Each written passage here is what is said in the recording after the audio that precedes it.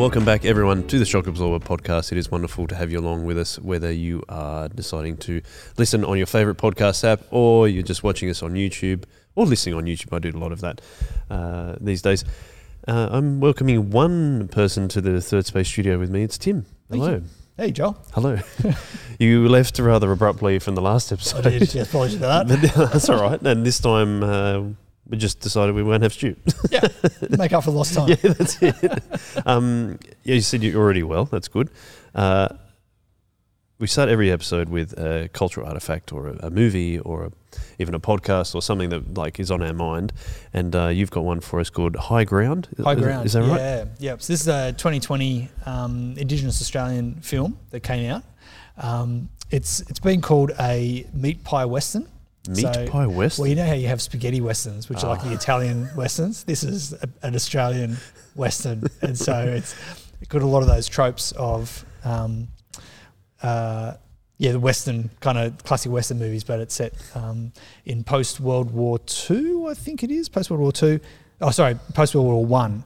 Right. Northern Territory, up in Arnhem Land. Okay. And so there's interactions that happen between the Indigenous crew there and the white settlers, the mission. You've got stockmen who are, and a whole lot of violence ensues. Quite a violent film, actually. But the thing that was in my mind when I first watched it was I really liked the opening scene. The opening scene, you start with this young Indigenous kid who is getting himself ready for the hunt. And so he's painting himself up with the white paint, I presume it's a camouflage.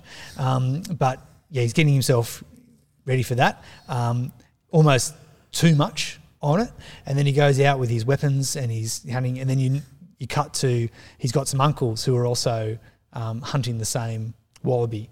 And he basically stuffs up the hunt by going too early or making some sound, and they come in and give him a little bit of a reprimand, but also helping him walk alongside him and coach him and say, oh, here's where you went wrong, here's why it didn't work, why are you out here in the first place, you should be here. Like, they had this big conversation that goes around it. But what struck me when I first watched it was I really liked the relationship that exists there, and you've got a particular unique cultural setting that have cultural values and practices that they want to pass on to the next generation. You've got the next generation who is seeking to put those practices and values into place, doing it less than perfectly. And then you've got the older crew who come alongside and continue to help in that coaching process and say, okay, well, here's what we can learn from that, here's what we can do better. And I really liked that because it was on my mind when I watched this film that is kind of what we're doing in churches in terms of we have particular cultural things, we have particular values, we have particular beliefs. And our hope for the kids, our own kids, but also for all the kids in our church, is that they grow up to own those values for themselves, to know what we believe and to love what we believe and to believe it for themselves, to own our cultural practices and put it into practice themselves. And through that also to be shaping the way that we do church as well. And that's the whole Shock Absorber idea, that we're listening to the young people and they can help shape the way we do things. So there's this dynamic relationship between the old and the young as we go forward in culturally distinct kind of ways. And so that was kind of on my mind, and we're talking today about children's ministry and intergenerational ministry, and I just thought that movie is often stuck in my mind as not a church faith version, but a nice version of here is cultural values and practices being passed on to the next generation, and really, really lovely interaction in the way that that's done. Yeah, I like it how you call it a dynamic relationship, because that's what we try to practice here at Soul Revival, and you saying, and we try to say it as a staff team as well, is that we see the children in our church, not just the church of tomorrow, but the church of today. Yeah. Is that right? Did I say that right? Yes, they are the church of today, not just the church of tomorrow. Yeah, so that's okay. absolutely I got right. it the wrong way around. No, that's all right. But yeah, no, that's absolutely what we want to do. And there's a anthropologist whose work I bounce off quite a bit called Barbara Rogoff, and she talks about participants in a culture. And she likes that word more than members, because a participant is someone who is acting into the culture, being shaped by the culture, but also shaping culture. So it is this reciprocal relationship. And I think that's exactly, she's capturing there what we talk about when we talk about the shock absorber, that you need the flexibility of the young, the strength of the mature, and together you can actually go forward. Yeah. Well, as you said, we're going to particularly touch on children's ministry and the strategy of children's ministry. But I thought, you are the children's pastor here at Sorrel Old Church. I thought, do you want to just give us a really quick rundown of perhaps why children's ministry is so important to you? Because it's not just, you don't just work one day a week at church and kind of organise a few things around children's ministry. You practice that in your other job as well, in Youth Works. You research it a great deal. And I know that intergenerational ministry and how children's ministry is part of that is really important to you. So I'd really love to hear that first. We've probably gone over it previously in some other podcast episodes, but it'd be cool to hear just the quick 1 minute, 2 minute version of why you enjoy it so much. Yeah. And you chose it as a career, really. I mean, yes, it is. It's definitely a vocation. Like this is, unless God says otherwise, I'd love to be doing children's ministry for however long I've got left, another 45 years, statistically speaking. Well, you've planned it out that far. Well, I haven't planned it out. I just kind of know the rough average of an adult male in Australia. But, yeah, I mean, from my own, I guess, biography, like I don't know where necessarily that's come from, other than I had really great experiences in children's ministry, really valued both churches that I'd experienced children's ministry in, was able to lead children's ministry from fairly early on, and so just really enjoyed it from that perspective. And through that, as I've grown in children's ministry and my leadership of it, and gone from a volunteer leader as a teenager through to helping run churches and now advising churches, just further and further convicted on that children can and do have faith. And the purpose of children's ministry is to grow them in that faith. Yeah. And so I talk about faith is it's head, heart, hands. So it's the stuff that we know about Jesus. It's the way that we love and express that love and relationship we have with Jesus, and it's our obedience to Jesus. So short phrase is we want kids to grow in their knowledge, love and obedience to King Jesus. So that's what I think children's ministry is. And so that's why we want to keep working at really excellent children's ministry and working at how do we do that really, really well. And so, it's a great joy that I get to spend most of my week helping others think through that in their churches, and then get to play around with that at Soul Revival for a day a week. Get to enact that. Yeah, that's right. Yeah. Actually hang out with kids. Yeah. I was just going to ask one more question about that. Is it sometimes you hear about in multiple different churches, so I'm not trying to single anyone out here, but that almost like children's ministry or youth ministry is seen as almost like a stepping stone towards, a senior minister or assistant minister role or something like that.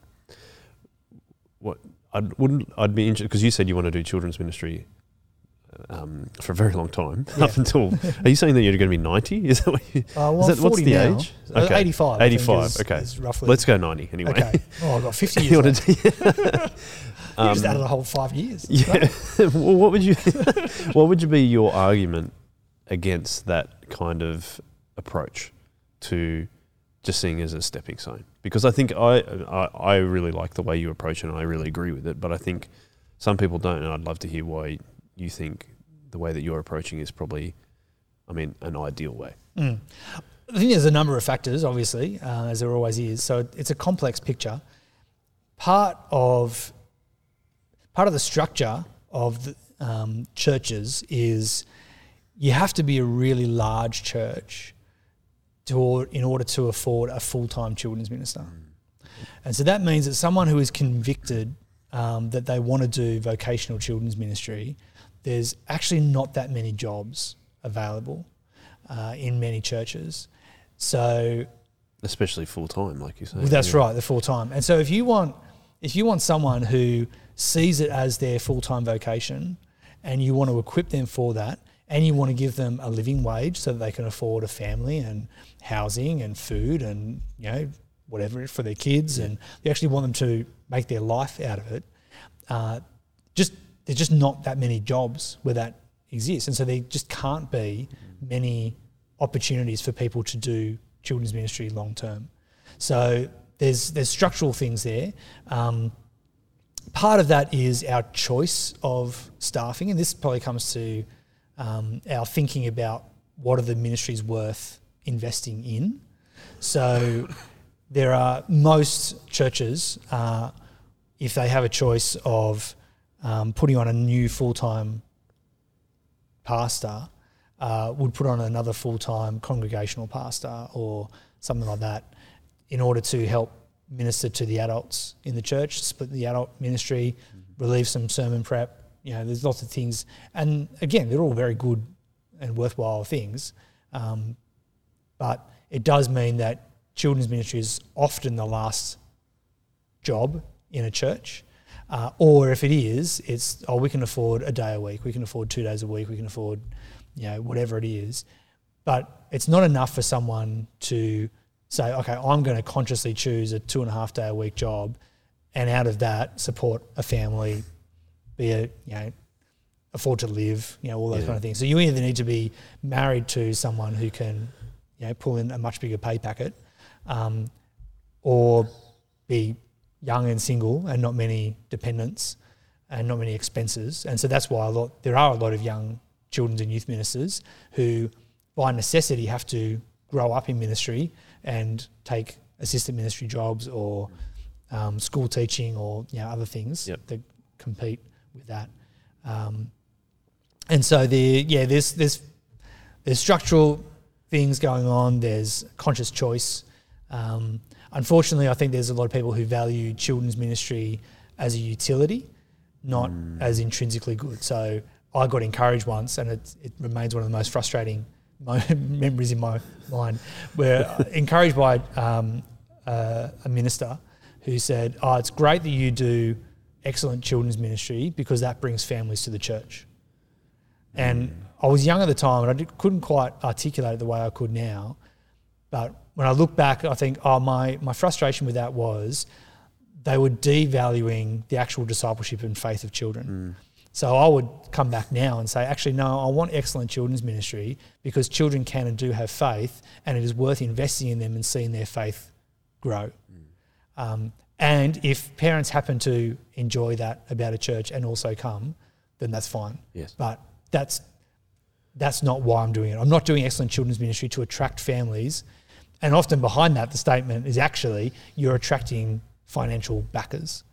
And that's the other thing about children's and youth ministry. And I see this internationally with a number of friends that I interact with on social media and other places where sadly it's because children and teenagers don't contribute to the financial running of a church, they're not invested in.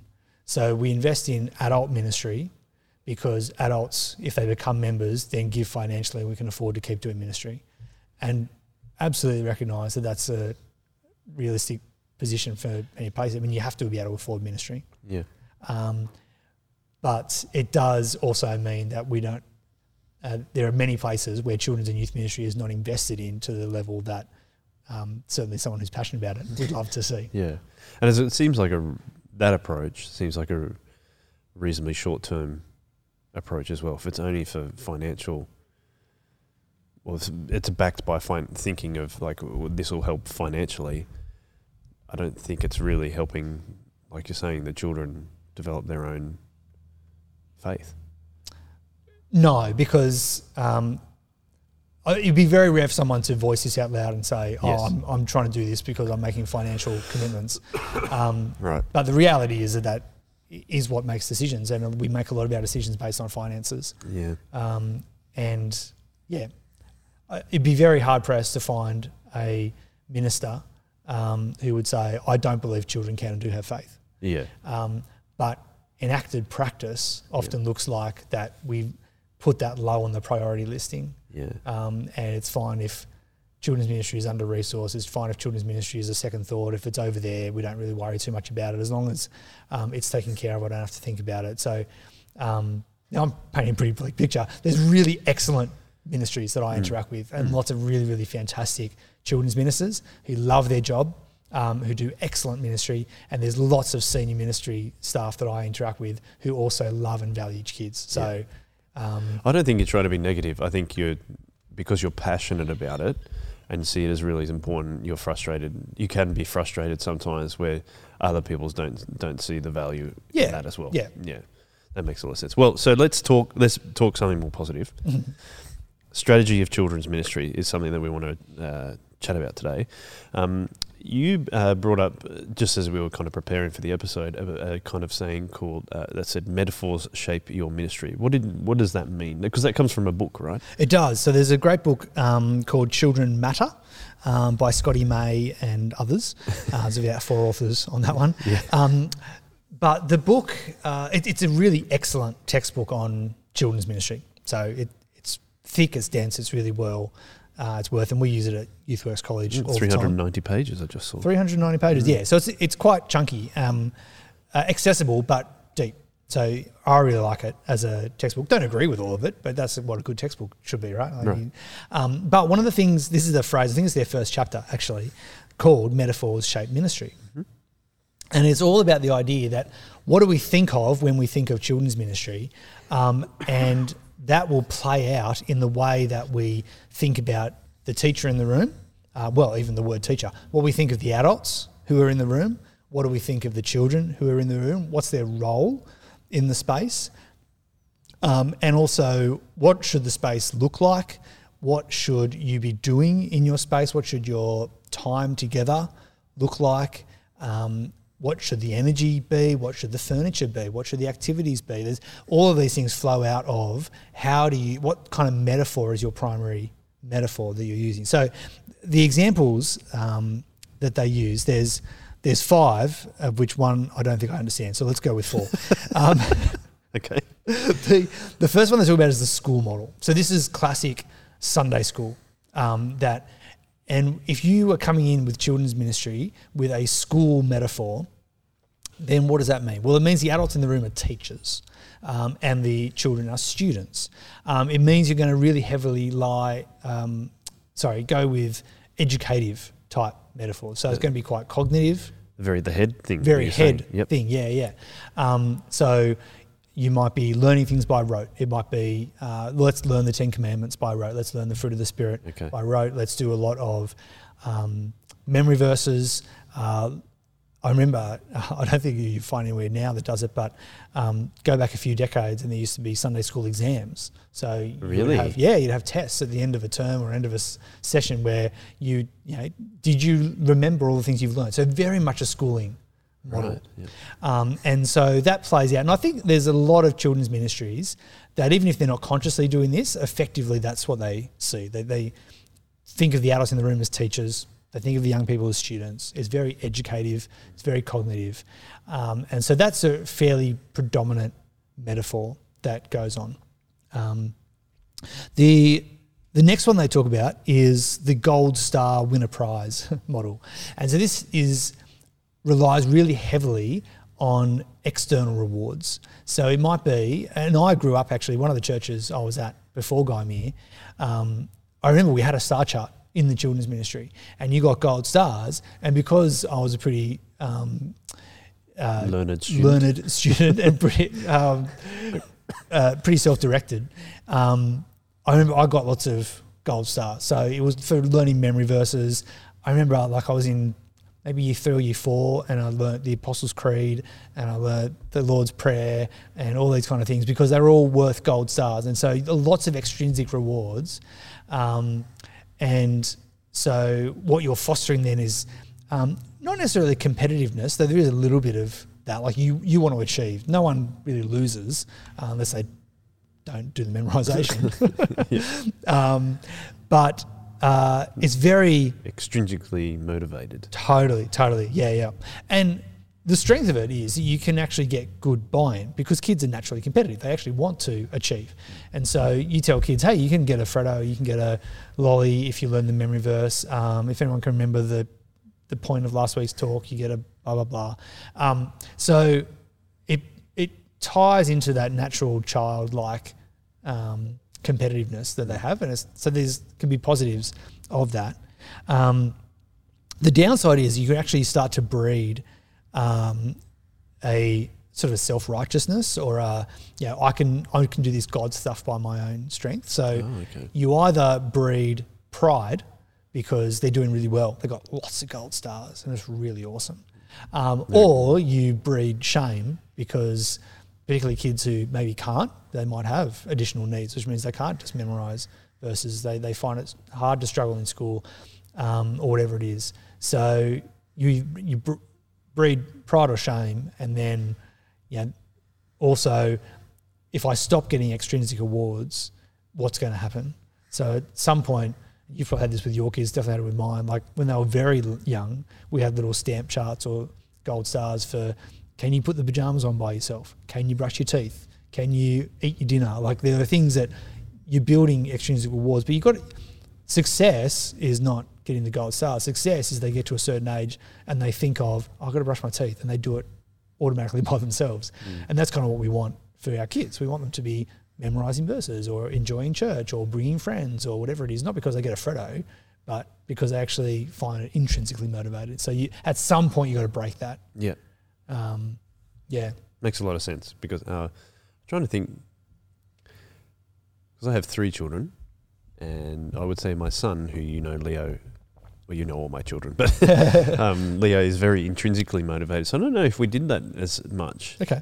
But having said that, my youngest, Remy, who is 2.5, she just has started using the toilet, and she was allowed to have a chocolate when she used the toilet because she was able to do it, but she kept choosing. It was almost like choosing not to. Yeah.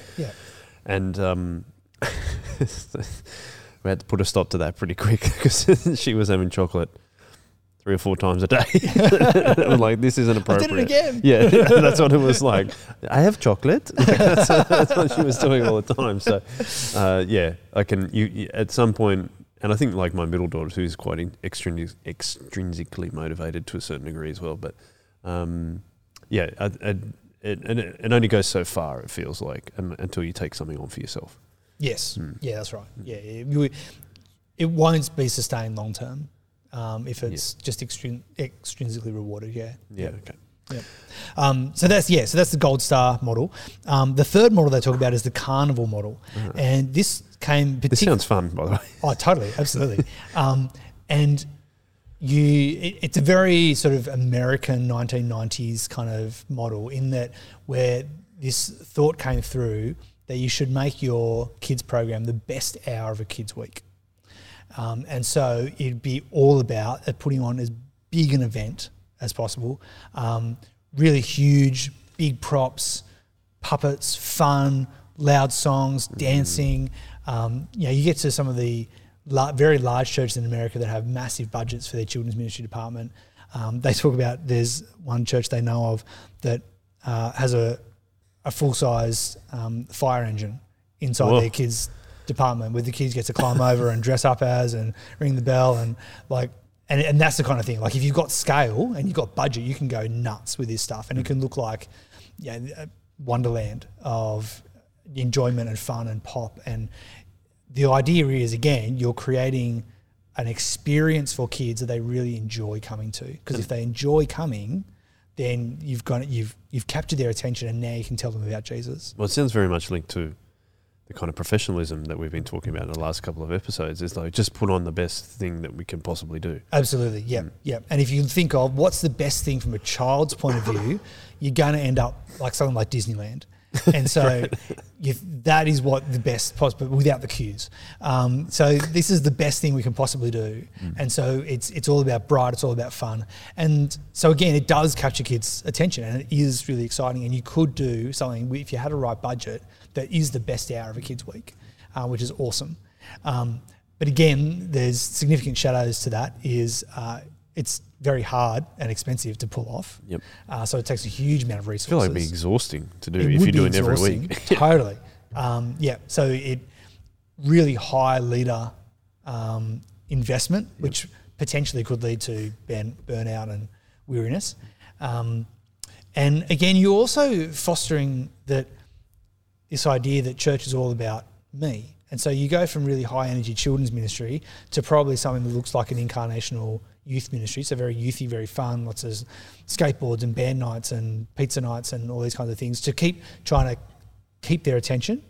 And what you're training them in is, I've got to keep your attention in order to tell you about Jesus, rather than a relational idea, which we'll get to in a sec. But so there's, and also the other thing is that life is not always fun and joyful. And if this is their experience of church every week, is that it's big and it's bright and it's fun and it's enjoyable, then what about the kid who's sad? What about the kid who's had a really hard week? Is there possibility to lament with those kids and to actually say, yeah, life sucks sometimes?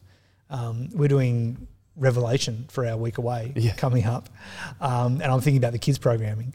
And one of the talks is about the 4 horsemen of the apocalypse, which I don't think I'll go to the 4 horsemen necessarily, though we did have a very funny discussion about bringing horses down and dressing them up. But the point of that passage is that Revelation is all about unveiling and revealing what is actually going on behind the scenes. And the point of that chapter is actually behind the scenes there are these forces of sickness and poverty and war and death that are impacting our lives. And we do experience those things. And so I'm trying to work out at the moment how to sit with the kids and week away and say, let's just recognise that life really sucks sometimes. It's really hard. Yeah. And kids don't have to be very old to realise that life's not perfect. They experience hardship. And so a carnival atmosphere doesn't really allow for those kind of moments, which is really deeply formative for kids. Yeah. I mean, like even if a pet passes away or something like that, this is something that will obviously play out across this episode, but it's kind of like, children experience things a little bit differently, but that's just because it's developmentally appropriate for their age. Yeah. So whatever is going on for them, if there's no opportunity for them to experience that, you're saying that it's almost like at church, you only can be happy. Well, that's right. If you got a kid turn up to kids program, and their pet rabbit has just died. We had this a number of years ago. A dog broke into our backyard and killed our bunny rabbits. And there was the next afternoon when I actually told the kids about it, because they weren't there at the time. Zali just went and sat on the trampoline, and I, after a while, went up to her and said, what do you think? Do you need to talk about anything? She goes, no, I just need to sit here and be sad for a while. Yeah. And I'm like, that's cool. That's appropriate. And there's another thing that we'll get out is that I love how kids teach us stuff like that. Totally, yeah. But you say to that kid, imagine if Zali turns up the next day to kids program. To the fire engine. And the leaders go, oh, your pet died. Come and dress up as a fireman and get on the ladder. Where's the space in that? And so it's a sometimes appropriate but not comprehensive way of how we should be explaining. And we talk about sober joy all the time as a church, and that's it gets the joy right, but it misses the sober to really have this carnival atmosphere. And also, like slowly long term, church is not always the best hour of my week.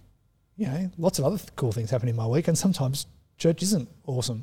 Yeah. But there's a discipline of going to church regardless of what I feel like. So they're very extrinsically rewarded, and we're trying to, there's a certain sense appropriate to build something else as the foundation of church. Yeah, that makes sense. The fourth one? The fourth one is called the Pilgrim's Journey model. And there's bits about this that I really like. So the idea here, and again, part of these metaphors is how do you understand the adults in the room and how do you understand the children in the room? What I really like about this metaphor is that it breaks down the power dynamic between those two, where we recognise that we are brothers and sisters in Christ together, and we're all just on this journey of faith. And this is what I really like about kids program is I get to go in and I get to help children unpack the Bible, but also that they will teach me things. So they'll be asking me questions, or they'll be responding to answers, and they'll be wondering about ideas. It actually helps me to learn and to think and to wonder. So there is an important aspect where I do want children's ministry to not be I'm the teacher and I have all the answers, so you just sit and listen to me. But let's wonder about this together. Let's explore this together. Because actually the point of this is not to focus on me, the teacher, it's to focus on Jesus, who is King. And so together we can wonder about King. Now, you take that to its conclusion and you actually lose all authority. And there are particular philosophies of children's ministry that will go all the way with this idea, and you lose any authority in the room and everyone is just a pilgrim together. And I don't want to go all the way there. I think that God, Paul talks in Ephesians that God gives teachers, pastors, shepherds, etc. to the church. So there is an appropriateness to leadership. And so for me to neglect the fact that I am older, more mature, more studied, would be a neglect of my power and authority in that space. And so I am a fellow pilgrim, but I'm not just a fellow pilgrim. I'm a more experienced pilgrim, perhaps in some ways. I like to think of the curator of a museum or an art gallery who's maybe hosting a group and saying, hey, check out this painting here. Yep. And they've studied it. Like they might have a degree in art history. And they know all about the artists and the time period. They can tell you about the culture and why they use colours in that way and why this bit looks bright and bold and this bit looks dark. But the focus is on the painting. And as the more experienced guide, they can help the others experience. And so, but there's still a power imbalance in that it's appropriate that the guide has the authority and they've got the microphone and they're telling you about it. And someone in the crowd might go, oh, have you ever noticed that corner over there where there's that weird little thing going on? And the guy might go, oh, actually, I don't know. I've never noticed that before. That's really interesting. I'm curious. I'm going to go study more about that. And that can happen in kids ministry. Kids can ask questions and they go, I don't know. Never thought about that. That's awesome. And I'm learning from them. So, so that's the model. I've got some resonance with it, but I don't want to go all the way with it. And then the last one is they talk about dance with God. And that one, I don't think I really understand. So, I don't know what that means, though. You don't either? Not really. I don't know it well enough to explain it. Okay. I appreciate your honesty. It's just a little vague. And maybe that's because I don't resonate with it at all. So anyway, these ideas that all these metaphors are shaping our ministry, and some conversations that I've had over the last couple of weeks have been, well, what's our metaphor for ministry that shapes the way we do children's ministry here at Soul Revival? And it comes back to how we started this series, all about friendship. And I think that friendship is the primary metaphor that we use across our church. And like those other metaphors, all of these implications flow from it in terms of how we consider the people in the room set up, what we do with our actions. That's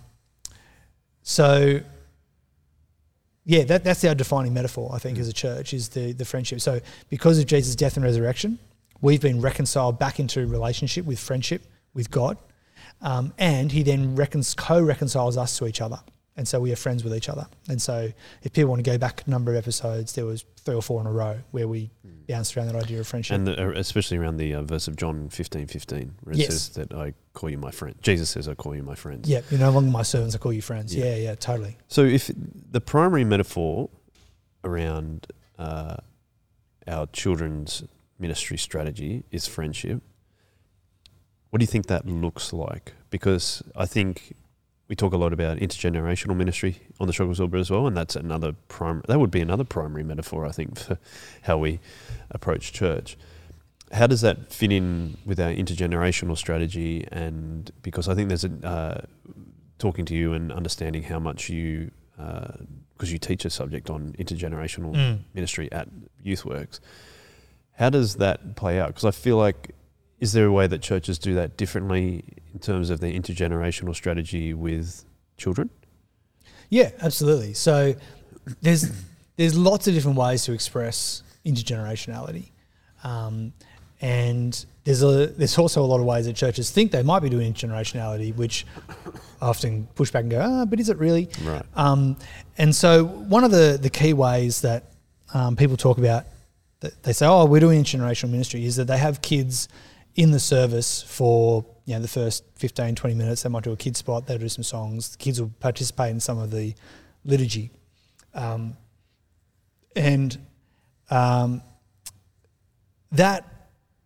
People were doing that long before the word intergenerational ministry came around. So it's not a new idea, but people will often look at the way they do that and go, oh, look, we're being intergenerational. And my gentle pushback would be, well, it's not necessarily intergenerational. And this is something my friend Chris Barnett in Melbourne has helped me think through. There's a difference between multi-generational and intergenerational. And his difference is, he's bouncing off some ideas of the difference between multicultural and intercultural. So, so he's taken from a few different places. So multi implies that you have different generations together in the same space. So most churches would be multi-generational. You'd look around and you would see people of different generations all in the same place. Even if you had families. Yeah, I mean, you've got a family, there we go. Automatically you've got 2 generations. Yeah. You have a couple of seniors, you've got now 3 generations. So there's multiple generations. Yeah, you've got multiple generations and they happen to exist in the same space as each other. And so that's multi-generational. And that's good. That's wonderful. And there might be a whole lot of accidental benefits that you get from that. But the reason I say accidental is because the shift from multi-generational to intergenerational, the key shift is you have put those generations together intentionally. Okay. And so just because you've accidentally got different generations together is not intergenerational. The inter comes from the intentional. And that's really, really key. And what happens there is that when you intentionally bring the generations together, then you can start to form these relationships. And that's why I'm not sure which one's prior, the friendship or the intergenerational. Maybe the friendship's prior. Anyway, but you're looking at intergenerational through the lens of friendship, and that is that it's all about the relationships that you're building together. And what you're looking for in those friendships is you intentionally bring generations together and then they get to mutually co-contribute, big words, to that relationship. In other words, it's not just a teacher teaching a student. Yep, like the school model. Like a school model, right?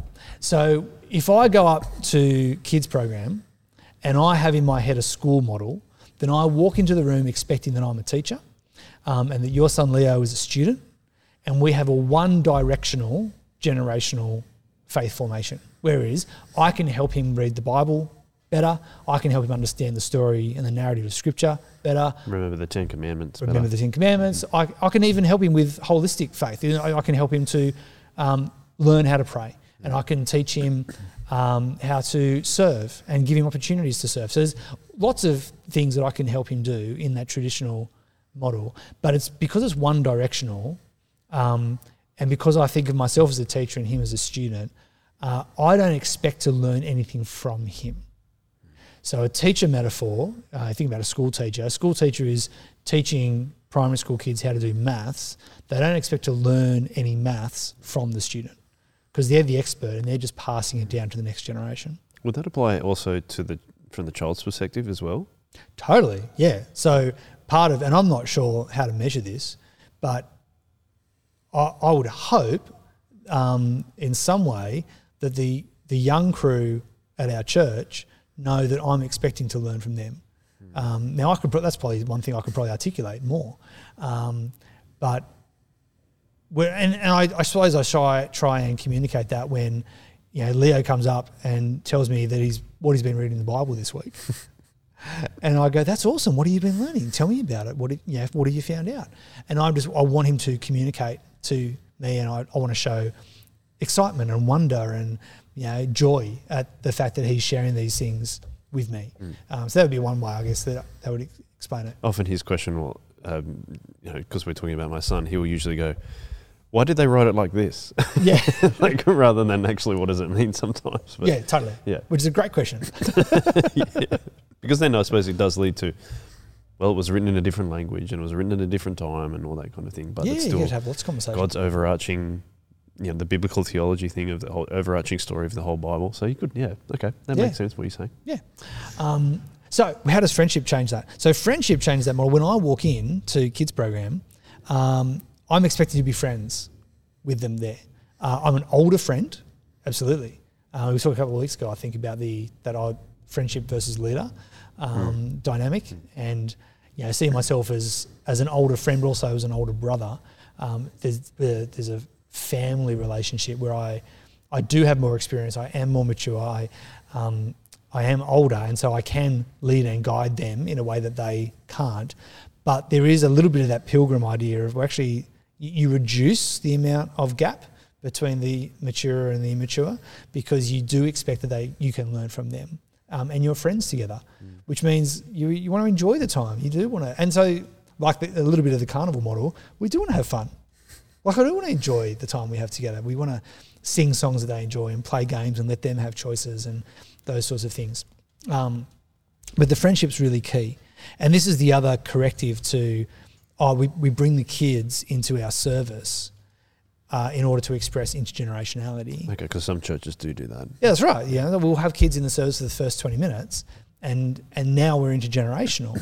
And I would say, well, maybe, but again, maybe not, because just because you and I, Joel, are 2 pews away from each other in church, the church gathering itself is not trying to create relationships between the participants.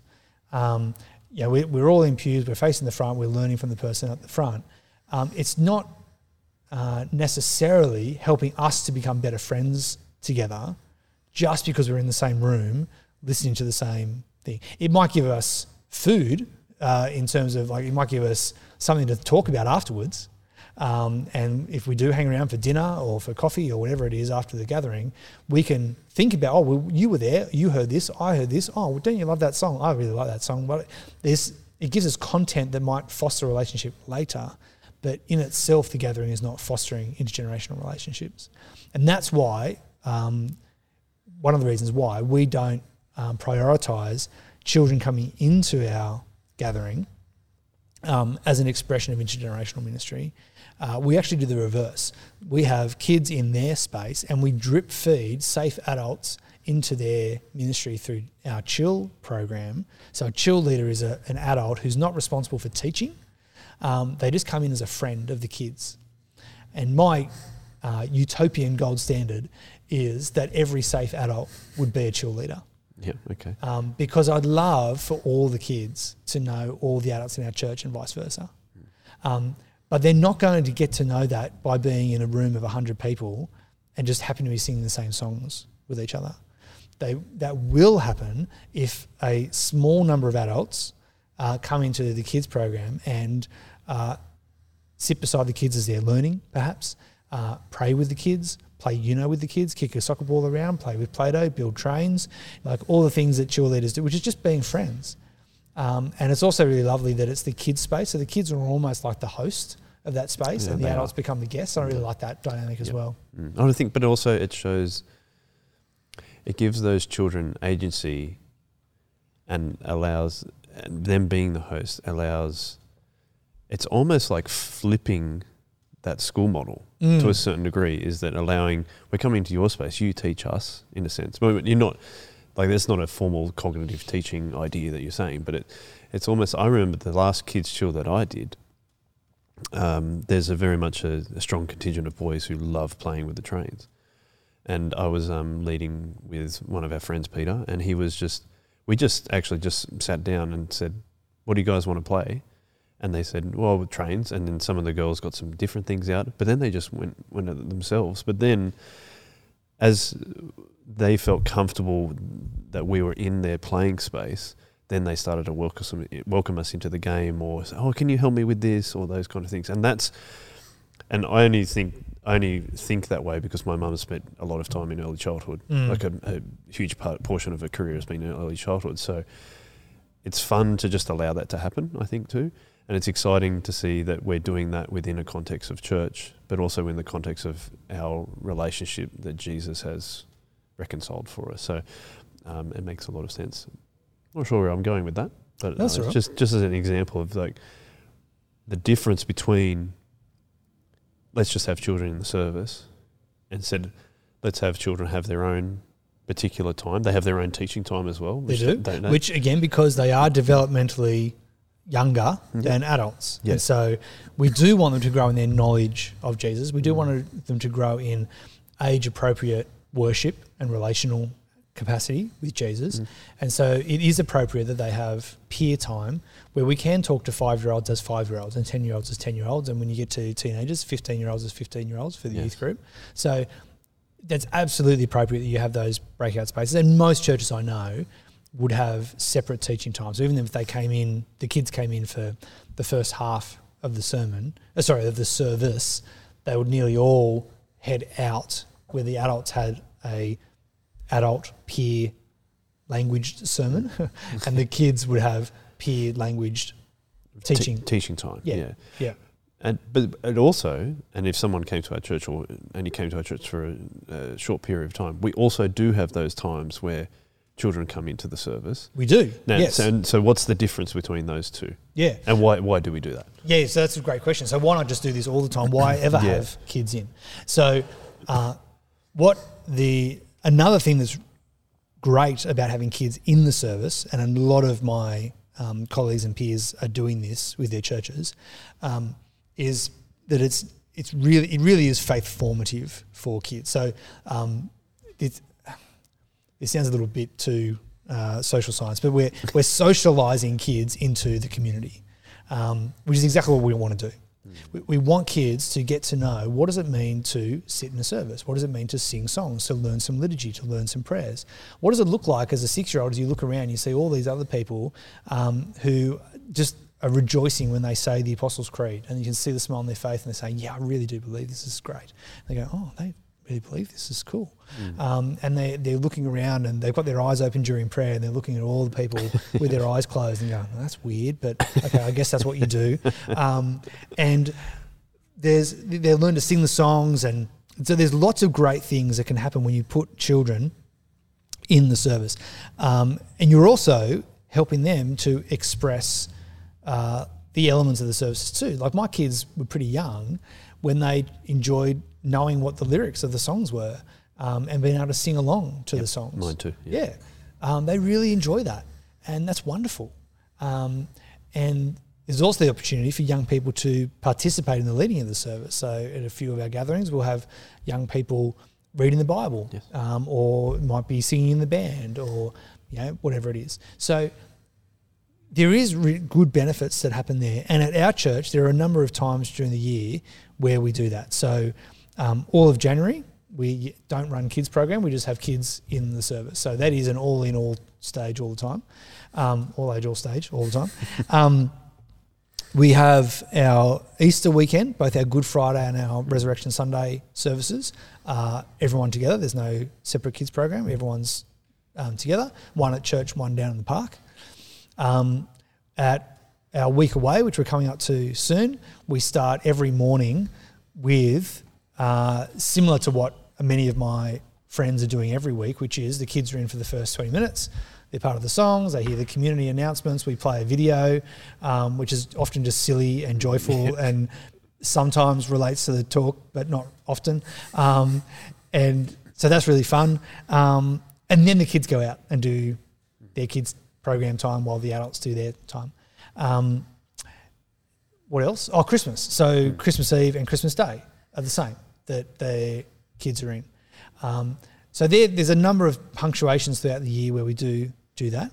And then we also on Friday night, because we have a gathering on Friday night, which is directly after Kids Club, everyone from year 5 to however is in that service every week. Year 10. Well, year 10, and then yeah. their families and their leaders. And the difference between Friday night and our other gatherings is when you and I go to a Friday night gathering, we are generationally outnumbered. Yes, so that's true. It's majority year 5 to year 10 crew, plus some of their families, plus their leaders. But most of the room is teenagers or preteen. And that's wonderful, really joyful. And I've had a number of parents who have kind of said to me in a sort of whisper, "Oh, I really enjoy the Friday service because it's just got heaps of energy, and we don't get that in some of the other services." And I'm like, "No, you definitely don't get some of that energy in some of the other services. Bring the energy, Bring man. the energy." Yeah, so, and that's really fun. So whereas if kids come to our other gatherings, they will be generationally outnumbered. So they will be in the minority. As you look around, you see a lot of millennials, middle agers, senior saints in most of our other gatherings. So there are lots of times. So weekly on a Friday, all kids, and again, a lot of younger siblings will sometimes come as well because they're picking up an older sibling or dropping off an older sibling for youth group, and they'll stick around for a gathering. So everyone is welcome on that Friday, and they could all be there every week. And then for our 2 Saturday nights, 2 Sunday mornings, and 1 Sunday night congregation, they have separate kids chill programs that are running at the same time but in a different space to church. What do you think? So we're talking about Friday night there, which starts with Fuse, which is year 5 and year 6. We have a gathering in the middle, folled by dinner. Dinner first. Dinner first, gathering. sorry. Dinner first, then the gathering. Then youth group happens after that. Yep. I know quite a while ago on the Shog Zombie you talked about this, but I want to kind of reiterate that. What's the benefit of having, even though we say we're intergenerational church, what's the benefit of having age-specific or age, especially in the youth, especially in the younger generations, what's the benefit of having specifically designed spaces for their ages? Yeah, so some models will say, let's eliminate all age-based programs. So there's the one really key youth ministry theorist, expert called Malin Nell, who's in South Africa. And so he wrote a chapter in a book called 4 Views of Youth Ministry, which was called Inclusive Congregationalism. And his argument was largely, don't do any peer programming. Young people should always be all in all the time. So there is a trend, not a trend, there's a particular ministry philosophy that says this is the best way to do church. We've looked at that and we've gone, I can see the benefits of that, and then we do have opportunities where we are all in all the time. But there are also good arguments for, particularly at younger developmental stages, to be able to express the gospel, to be able to teach the gospel, to be able to get kids to express faith in age-appropriate ways. And we all instinctively know that a 3-year-old is different to an 8-year-old, who's different to a 12-year-old. There's different words that they can understand, concepts they can arrive at. There's different things that capture their attention. There's different ways that they're going to express faith. A 3-year-old expressing prayer is going to look different to an 8-year-old expressing prayer and different to a 15-year-old expressing prayer. So giving them space when they can do that in amongst peers is really, really helpful. And I don't think it stops with youth either. There are, as young dads who have kids, and my kids are a bit older than yours, but thank you for calling me young. Yeah, that's all right. I was calling myself young. I've got more time than you to get to 90. You do, that's right. There's a great opportunity for when dads hang out together and think about dadding. Yep. And it's great when young adults hang out together and think about young adulting. And it's great when senior saints get to hang out and do senior saint conversations because they're all a particular life stage. My parents have just moved into a retirement village up the road here, and one of the reasons they moved there rather than sort of just buying a unit in South Village or somewhere else was they actually wanted the automatic community that comes with a whole lot of people who are at that stage of life. And so there's great joy there. And so there is great value in hanging out with peers, and definitely from a faith formative perspective, for young people to hang out with peers and to be interacted with by their leaders in age appropriate ways. Absolutely, there's really great value in that. So we create those spaces. We have kids programs. We have kids club on Friday for year 5 and 6s. We have youth group, and we have other ministries as well that go on. So that's really valuable. What an intergenerational model and a number of theologies and theories that intersect with that is that it's not enough. That God's actually made us to have intergenerational discipleship. And so it's great for Well, and then there's a difference between you and I. Like, my kids are now in high school. Yeah. So it's great for you to hang out with other dads whose kids are all in primary school together, and you can celebrate and commiserate over the joys and challenges Yep. of having kids in preschool.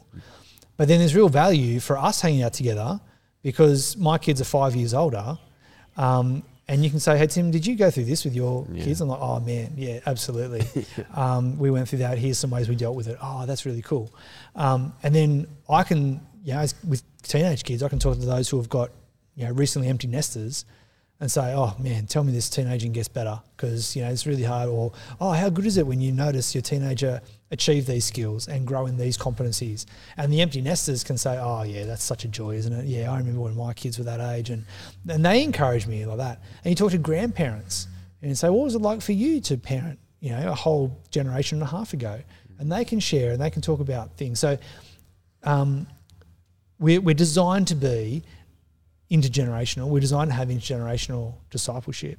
And there's a whole lot of value with hanging out with those who are older and more experienced with us, and also learning from those who are younger than us. And so that mutual, both way collaboration in relationships is really, really key as well. Can you talk also about we've said a number of times before that meals are very integral. How do we do church here at Sora Bible? We have a meal at every one of our gatherings. From a children's pastor's perspective, how does that fit into the children's ministry strategy? Yeah. So meals create the space where we can keep fostering the relationships and the friendships that we're developing. And so what we find is that there's a number of kids, most kids will just kind of gravitate to their own peers and have dinner together. But we also notice that because there's a significant number of adults who they've spent time with in Chill, that they'll also talk to them as well. And they actually genuinely see those people as friends. And so it's not just, here's the kids' table, kids, you sit over there. There is no kids' table. All the tables are exactly the same size. Well, that's not true. All the tables are all over the place and they're all different sizes a lot of the time. Yes, yeah, it's a bit of a mixed bag. But yes, kids, you're over there. Yeah, there's not a adults, you're over there. There's not a designated space. And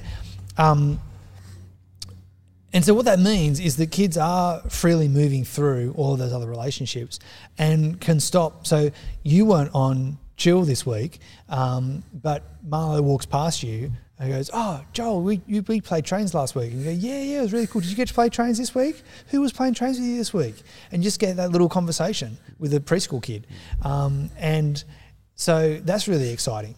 And so it creates the space. And we've talked about this many seasons ago now, but that meals, again, aren't inherently intergenerational, because people can choose to sit with people who are just like themselves. But it creates the opportunity and it creates the space which facilitates the possibilities. So what you need is enough regulars who have bought into the idea that this is a space where I can hang out with people who are unlike me, who are then looking around and maybe intentionally going to sit next to those who might find that a little bit harder.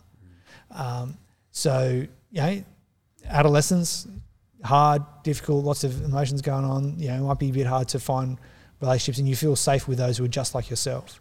But if you just have 2 or 3 older adults who are confident enough in themselves to go sit where all the adolescents are hanging out, and just go, hey guys, how you doing? Tell us about high school this week. What's going on? And can have that conversation. It's going to be weird sometimes. They're going to go, oh, who's this person? This is an old man. Come talk to me. But just to not be weird about it, but just to enjoy and slowly start to break down. So it's about creating this space. And so what I often say to children's leaders, and this was particularly my Sunday morning children's ministry when I was trying to build that team for the first time, and they're on Chill leadership once a month. And what I kept saying to them is, you're only rostered onto Chill once a month. You're the kids' friends every week. Yep. And so if I see you at church every week, we always at least give a smile and say good day. Yeah. And if there aren't other relationships going on, we might slow down and have more of a conversation. And I want everyone to see the kids in the same way. It might just be they run past you on the way to the games table and you just get to scream out, "Hey, Aiden, how you going? Good, thanks." And off he's gone, right? That might be it. That might be all you get. Or it might be that actually I go and sit at the games table and I say, "Hey, guys, how you going?" I'm like, "Oh, yeah, no, I don't want to. You guys keep playing, but as you're playing, let's just chat about life." And we've got the time and the space to do that. Yeah. And it feels like that's what the meals allows. It's the as you're saying, the opportunity and the space to be able to further deepen relationships with anyone of any age, really. But it also applies to our children and youth in the same way. Yeah, absolutely. Can you think of one time? What's one time that sticks in your mind where maybe unexpectedly one of our younger people taught you something? Because you're talking about that as an example of how we can learn from the younger generations. Can you pinpoint a time where you really? Oh, just my very fallible memory. I love it when kids ask questions because that, particularly ones I don't know the answer to, because then they then get a good sense that we're doing this together. We're learning this together. Yeah, it shows you're on the same level trying to work it out. Yeah. Okay. Yeah. I want to be a good older friend. I want to be a good big brother to them. And part of that is helping them see that there are things that I have thought about and know about that they can come and talk to me about. And I want that for them. I don't want them to have this sort of, Tim on a pedestal as the expert kind of view. I want them to realise that I'm still learning, I'm still growing. There's things I don't know. And I also want them to wonder. And this is what is really joyful is when you get you pose questions. I love I'm not very good at it, but I try and find a question we can ask of the Bible that the Bible doesn't actually answer. Okay. Because then you can just wonder together. And there's no necessarily right or wrong answer. It's just, what do you know? Someone who's very good at this was a colleague who used to work with Emma. And I listened to her give a talk once at a conference, and she was talking to all these primary school kids. And she was telling the story of Adam and Eve in the garden and had sort of told the narrative. And then she asked, I wonder what they talked about, Adam and Eve, when they were hanging out in the garden. Yeah. And it was a great question because there's no right or wrong answer. We don't know. It's just, we don't even know how long they were hanging out in the garden for. Was it days, weeks, months, years? Who knows? But the responses that came from the kids just thought they were in the story. Engaged. They were engaged. They were thinking. And I mean, one kid could talk, they were talking about Grand Theft Auto. And you just go, well, that's not obviously a wrong answer. But because it didn't exist. Yeah, it just didn't exist. So there's probably some wrong answers, but there's a whole lot of possibly right answers, which is really joyful. Yeah. And I don't know, I'm just trying to think. There's one kid I had a conversation with a few, I might have been last year sometime. We were praying for each other, and he asked me to pray for him at school. And I said, what's going on there? And he just goes, I just don't like school. And I was like, is it like the subjects are hard, or don't like the teachers, or you're having friend issues? Like, is there something going on? And he just goes, I just get in trouble all the time. And I thought, yeah, I can see that. Like, because it's kind of, I can see that, your personality, your behaviour would get you in trouble all the time. And what I'm learning through that is, like, he's sharing his life with me. So I'm learning from him the things that he values, the things that are on his mind. I get to sit with him in that. I get to pray for him. But then also it reciprocates in the way that I think about, okay, well, how am I running kids program? Am I running kids program in a way that he's going to get in trouble all the time? Or am I running kids program in a way that he can, participate? Not with chaos, like no one benefits from chaos, but from being able to participate in that space and grow in that space, and for me to create a space where he can be friends and express friendship. And because we're both reconciled to Jesus, we can be reconciled to each other. Yeah, I think that's really cool. I mean, because I was going to ask you, but the first thing I was going to say is that when you're saying we're working this out together, I think it also models humility to the kids, and saying that, well, we don't know everything, but like God does, so let's work this out together. So I like that. my last question, I think you kind of touched on it just at the end of your last answer there, was if someone's listening to this and they think, this sounds all great, but it sounds like a lot of work. Like we've spoken about how you have studied this for a very long time and you're very passionate about it. But we've also talked about in the last, 5 or 6 episodes about gospel opportunities as well. What would you say are the main benefits of approaching children's ministry with this particular strategic approach? I think this is a good way to wrap up the episode. Yeah, what are the benefits? That's great. There's a number of long-term benefits, and we've talked before on the podcast about there's an important study that comes out of Fuller Youth Institute in LA that they study young adults who are grown up in church, and they investigate what's the difference between those who are still following Jesus and those who are not following Jesus. And the most statistically significant difference between those two was that those who were still following Jesus could identify 5 or more adults who were intentionally engaged with them, and they knew them by name and cared about them in church. And those who were no longer following Jesus couldn't.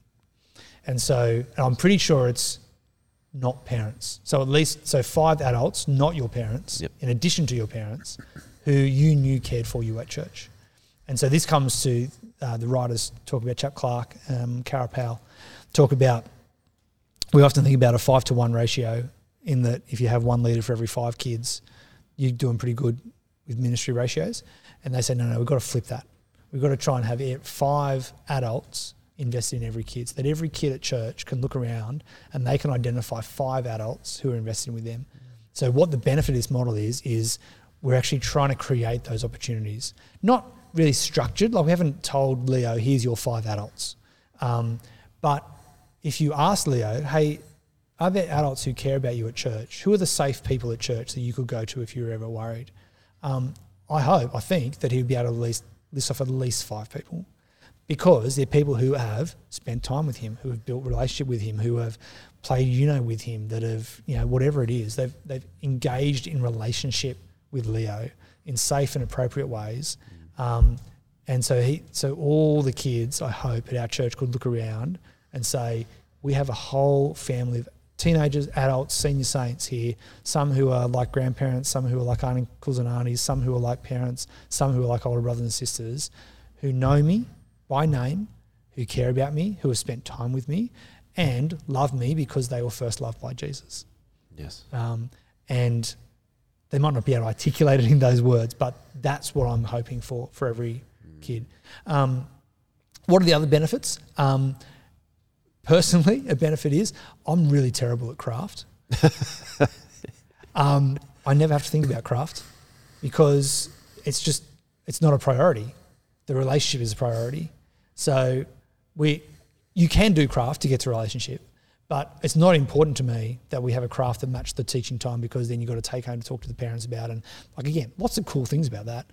It doesn't suit my ministry style, and so I don't have to spend a lot of time. And I've got, again, peers in ministry who will just spend a whole day cutting out this thing and then sourcing candles for this and buying paints and setting up. And it's like, first I don't have time, I only 1 day a week. But also my team doesn't have to. If people enjoy craft, and we've got Tracy McCall, legend, living legend. She needs to write a book. Craft legend. Yeah. And she's awesome. And the kids love it when Tracy's on chill, because they're like, yes, it's craft time. But likewise, they love it when Paul Tate is on chill, because yes, it's go outside and play basketball time. Like, everyone brings their own little thing, and they get to share a little bit of themselves with the kids. But yeah, it's a different kind of preparation time. It's a different kind of how I spend my time in ministry. And so that's really beneficial as well. I think that's a really good way to end. I think focusing on the benefits and the long-term faith opportunities, I think is really exciting. So thank you for your ministry. Pleasure. It's a joy. And your passion. So I really value that. If you are still interested in talking about children's ministry, you can get in contact with us via joel@shockabsorber.com.au. Send me an email and we can get, if you want to challenge us on any kind of intergenerational or children's ministry strategy ideas, we'd love to hear from you. If you've got anything else that you'd like us to talk about, you can still email email me. You can email you. Email me. Right. Email Joel. But that will wrap us up for this episode. Thank you very much, Tim. Thank you to Ek, our producer, who always puts these podcasts together for us. Thank you to Stu, who wasn't able to be here, but still enables us to think about these things. And as always, we'll finish this episode with a one way. One way. One way.